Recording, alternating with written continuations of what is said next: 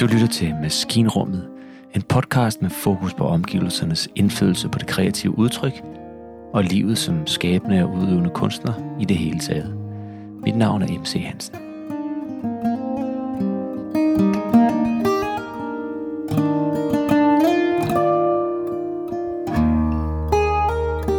Nu sidder vi jo her i dit dejlige køkken, men jeg plejer faktisk at starte med at spørge om, hvis nu at dit liv sådan billedligt er et hus, er der så sådan et, nu har jeg jo set dit musiklokale, men er der også sådan følelsesmæssigt eller sådan bare planlægningsmæssigt et kreativt værelse, et rum, du går ind i, når du ligesom skal være kreativ? Har du sådan et rum oppe i dit hoved, hvor du ligesom træder ind i, når du går ind i dit musikværelse herinde ved siden af? Ja, jeg tror, jeg ved, hvad du mener. Ja, det har jeg, og nogle gange så kan der være ret langt derind.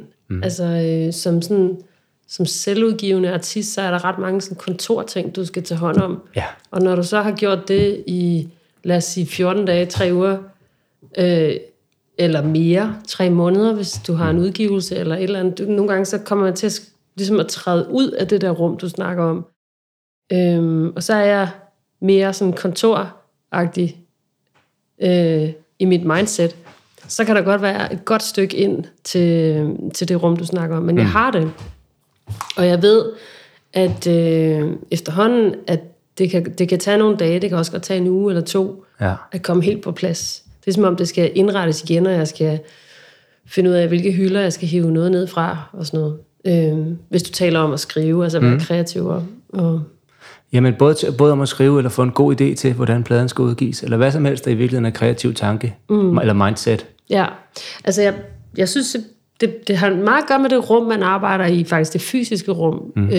Nu, som du sagde, så er jeg rykket op i midten af huset, det skyldes de her elpriser, vi har, fordi vi kører ren el herhjemme, og derfor så, den gamle garage, som jeg plejer at have øvelokale i, den kan jeg ikke være i, fordi den er simpelthen så dårligt isoleret, så det koster en bondegård at have mit studie dernede. Men der er ellers sådan meget isoleret, der er lavloftet, der er nærmest sådan mørkt, det er sådan en hule på en eller anden måde. Så når jeg går derned, så er jeg bare fuldstændig mig selv. Og det har været nemt at omstille sig til skriveprocesser eller kreative processer, når jeg er gået derned. Fordi der er ikke nogen, der kan høre dig? Der er ikke nogen, der kan høre, hvad jeg laver. Og jeg kan heller ikke høre, hvad der foregår her i huset. Nu bor jeg så, eller nu er mit musikrum, mit studie, i midten af huset. Så alle dem, der kommer ind ad døren, kan se, hvad jeg laver, for der er ovenikøbet også vinduer igennem, altså på væggen, sådan ind til, ikke? Så det er helt håbløst. Jeg ved ikke, lige nu er jeg, fordi jeg lige har udgivet en plade, så er jeg i det der kontormode, så gør det ikke så meget. Nej. Men når jeg skal til at skrive igen, så ved jeg ikke, om det fungerer. Nej, ikke hvis der er nogen hjemme, vel? Nej, præcis. Nej, det er lidt, godt, det der. Ja, det er svært, hvis der er nogen hjemme, ikke? Jeg vil gerne have dem ud af døren. Så man tænker ligesom, jeg gad ikke høre på det her, hvis jeg var mig. Nej, præcis. Jamen det er det, ikke? Også, man skal have lov til at lave de der fejl, man skal have lov til at sidde og synge ting, som ikke giver mening, og spille akkorder, der ikke hænger sammen, og sådan noget, for at finde nogle nye veje. Klart. Ja.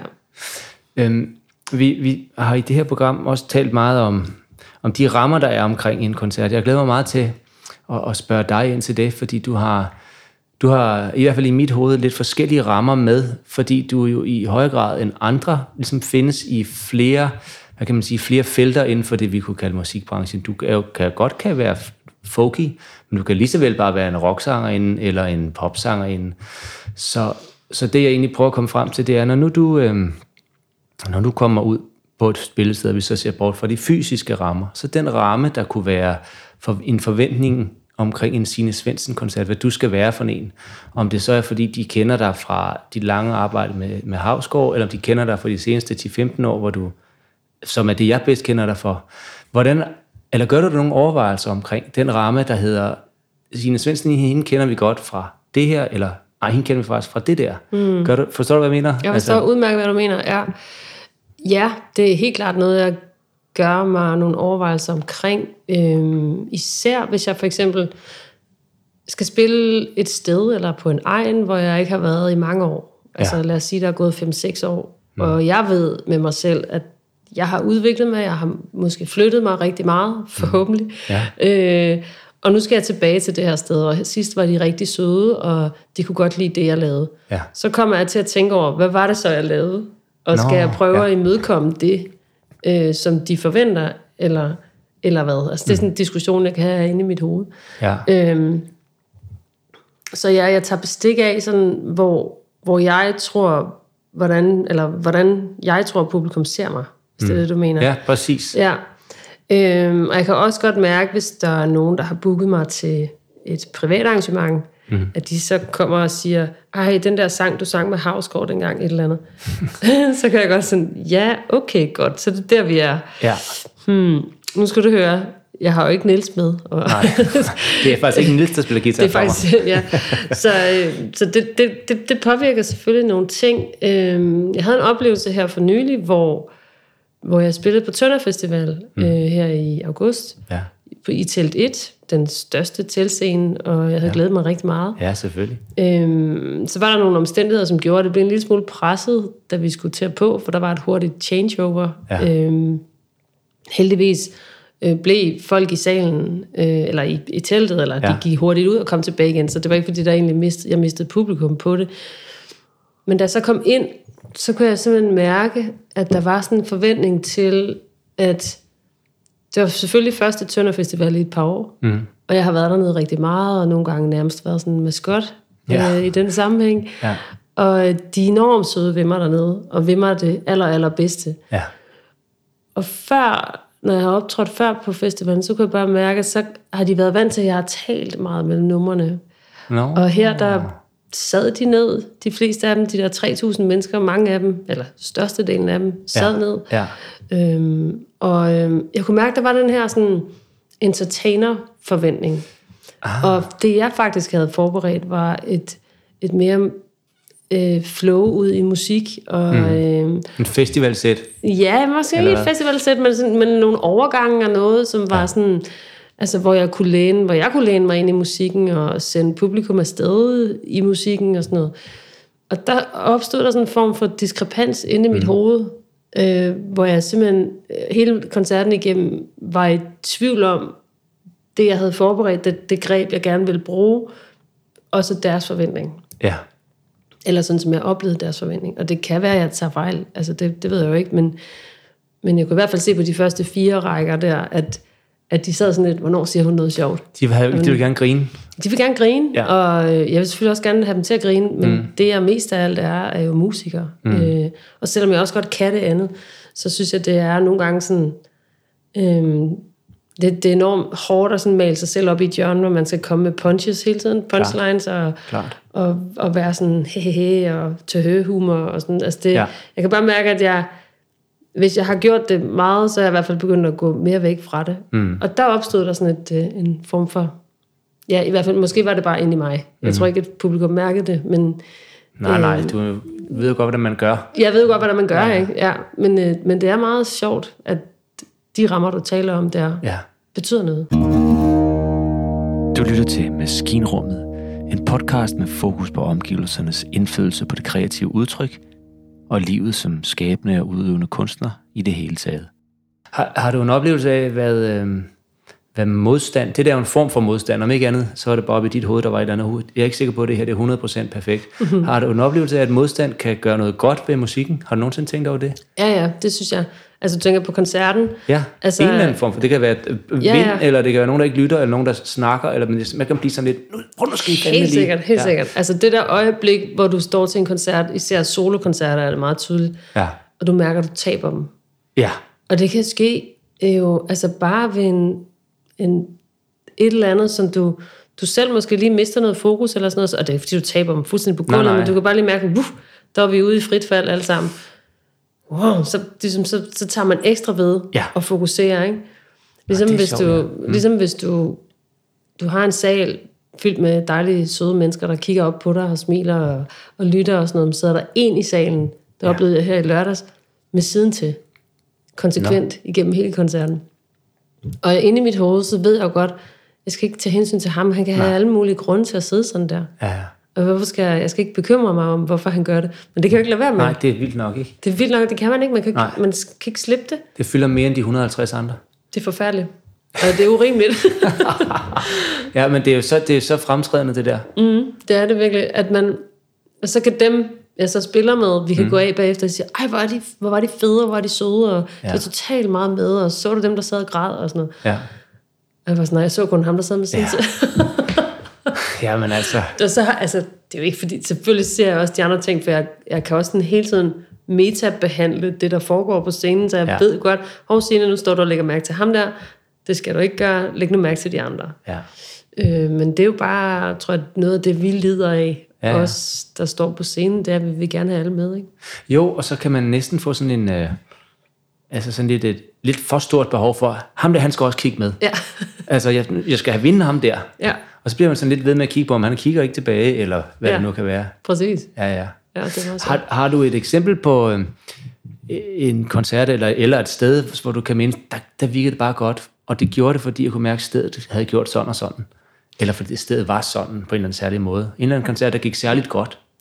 Ja, jeg har faktisk ret mange eksempler. Altså, og det er gerne fra de spillesteder, som gør sig ekstra umage i forhold til deres publikumshåndtering. Altså, hvordan de tager imod publikum ude i foyeren, eller i garderoben, eller i baren, eller du ved. Ja.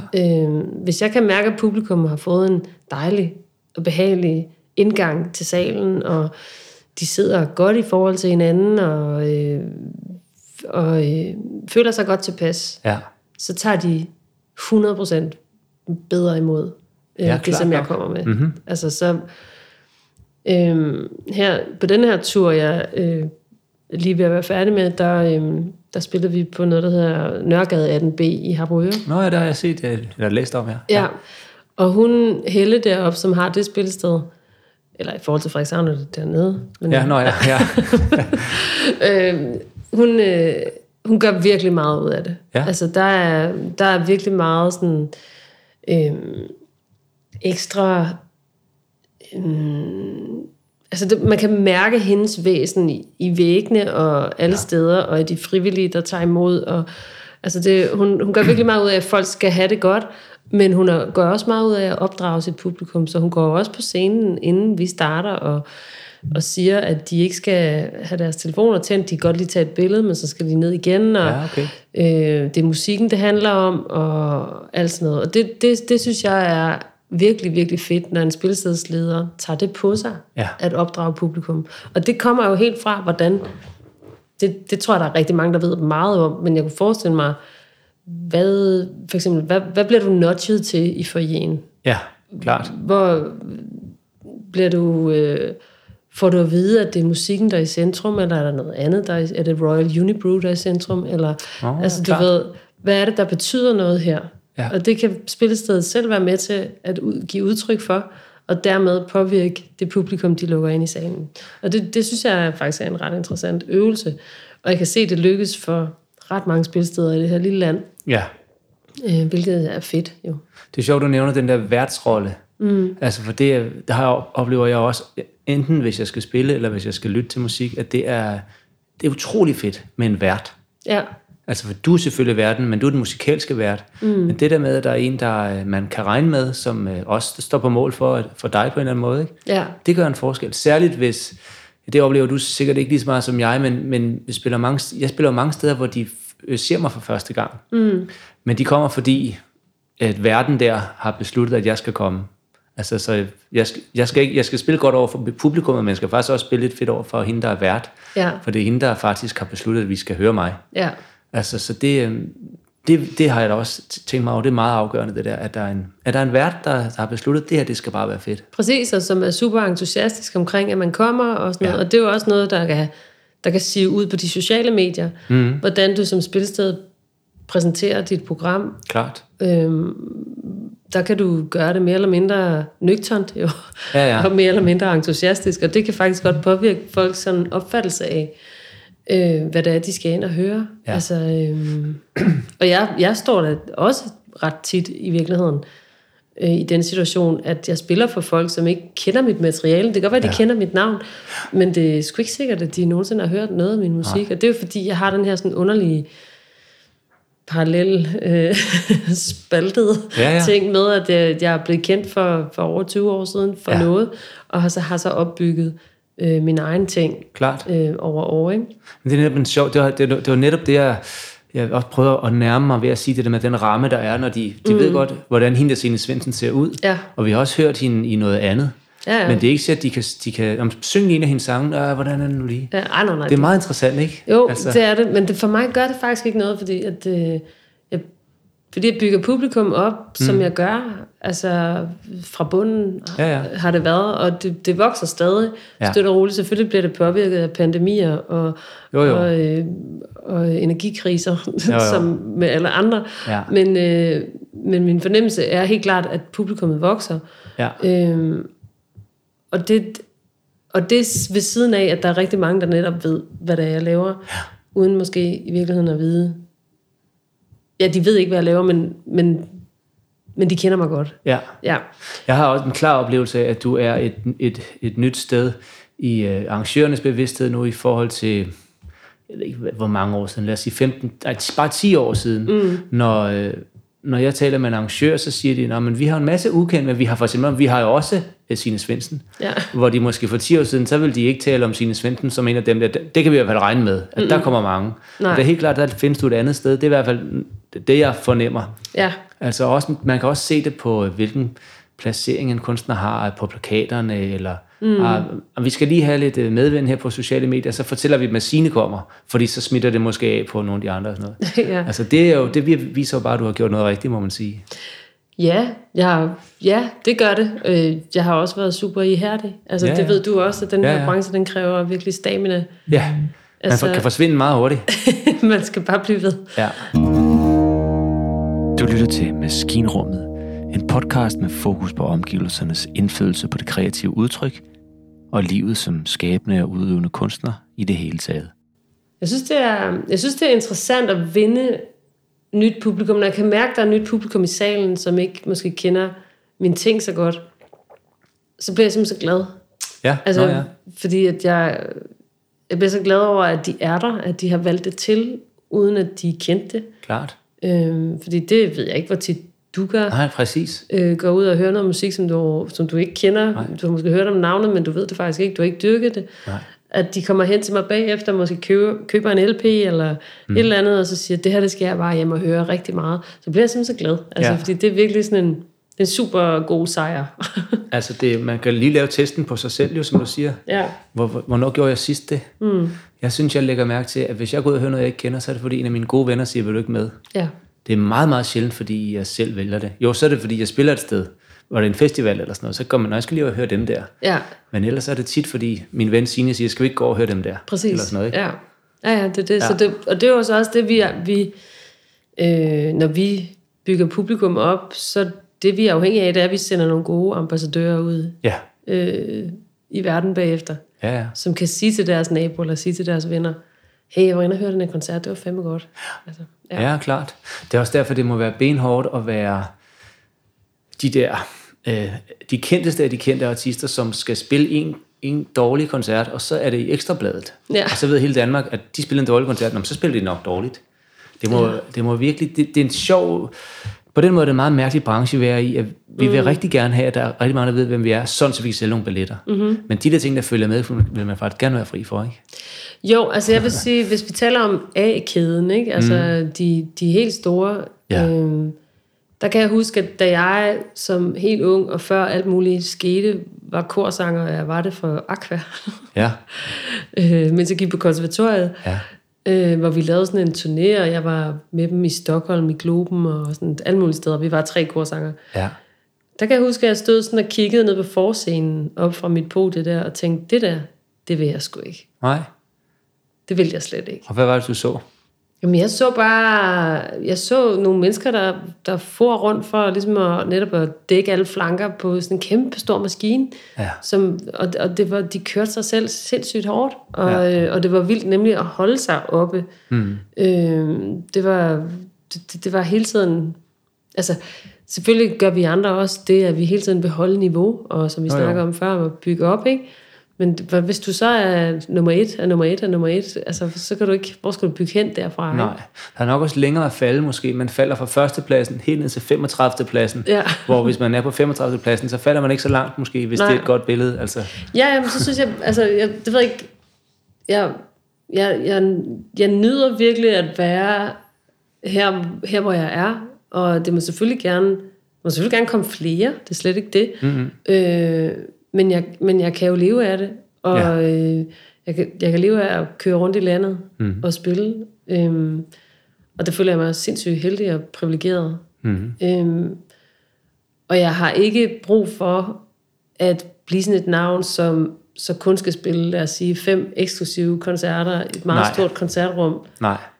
Om efteråret, lad os sige det, og så spille et eller andet om foråret, eller måske nogle koncerter over sommeren. Altså det der med at skulle kode det ned til at spille så få steder som muligt, men så kæmpestort. Altså som vores branche også arbejder lidt hen imod lige i øjeblikket. Ikke? Alle skal spille Royal Arena, fordi det er skide godt for bookerne, men jeg ved ikke, det gik mening for mig. Nej, jeg forstår det heller ikke. Det må være en sjov måde at være musiker på. Jeg har spillet 4 koncerter sidste år. Ja. Nå, det var altså ikke så meget, var.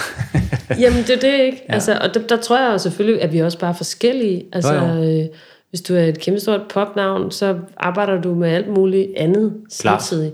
Klart. Men det var måske også netop det, jeg så deroppe fra mit korpodie. Det handlede om så mange andre ting end musikken. Ja. Og det er bare klichéfyldt sagt, altså musikken, der betyder noget for mig. Jamen, det er sjovt, at du... Det er ikke sjovt, det er meget forståeligt, at du nævner det, fordi en ting er, at du kan betale din husleje med at spille på guitar og synge for folk, og det er jo bare dejligt, men jeg tænker, du nok også vil gøre det alligevel. Og så tænker jeg også, at det der også er et succeskriterie, det er nu nævnt, jeg ved ikke, om det var inden vi tændte båndet eller ej, men du siger, at du har sådan en god fornemmelse af at spille med den her trio, for du kan virkelig mærke, at du har... den måde trioen udtrykker sig på, det er lige dig. Og det er jo for fanden også et succeskriterie, der ved noget. Fuldstændig. Altså, om der så er 5.000 eller 250 til din koncert, det er det udtryk, du nok er lidt ligeglad med. Ja. Egentlig, ikke? Jo. Så altså, det er da også et super fedt sted at søge hen. Ja. Jeg er et sted her, hvor jeg kan mærke, at gitaren og orglet og mig, vi kan virkelig udtrykke den måde, jeg gerne vil udtrykke det på. Ja. Altså, det er da succes, der er til at forstå. Ikke? Jamen præcis, og det snakkede jeg også med Lars Skærbæk om i bilen på vej hjem i lørdags, da vi sluttede weekenden der og kørte hjem af, at sådan som vi har det på den her turné, som vi er i gang med at afslutte her, hvor jeg er ude med Palle Hjort og Lars Skærbæk, og så en pige, der bor i Aalborg, der hedder Marie Vilsbøl. Så trioen er faktisk en kvartet? Ja, præcis. Ja, okay. Vi kalder det et ensemble. Ja, selvfølgelig. Men at vi er bare et sted, som er super magisk og super sådan vibrerende på den måde, at vi er startet på noget, som vi kan mærke, vi kan bygge videre på, og noget, der kan blive ved med at udfordre os i et godt stykke tid. Og det er et super dejligt sted at være. Altså det der med, at du har sådan breaket ind til noget, som du kan mærke, det her, det er fandme interessant at arbejde med. Og det vil altså både måden, vi arrangerer sangene på, og måden, vi skruer koncerten sammen på, og måden, at jeg for eksempel har sluppet gitaren lidt mere, og er fri som krop på scenen i større omfang, ikke? Jo. Det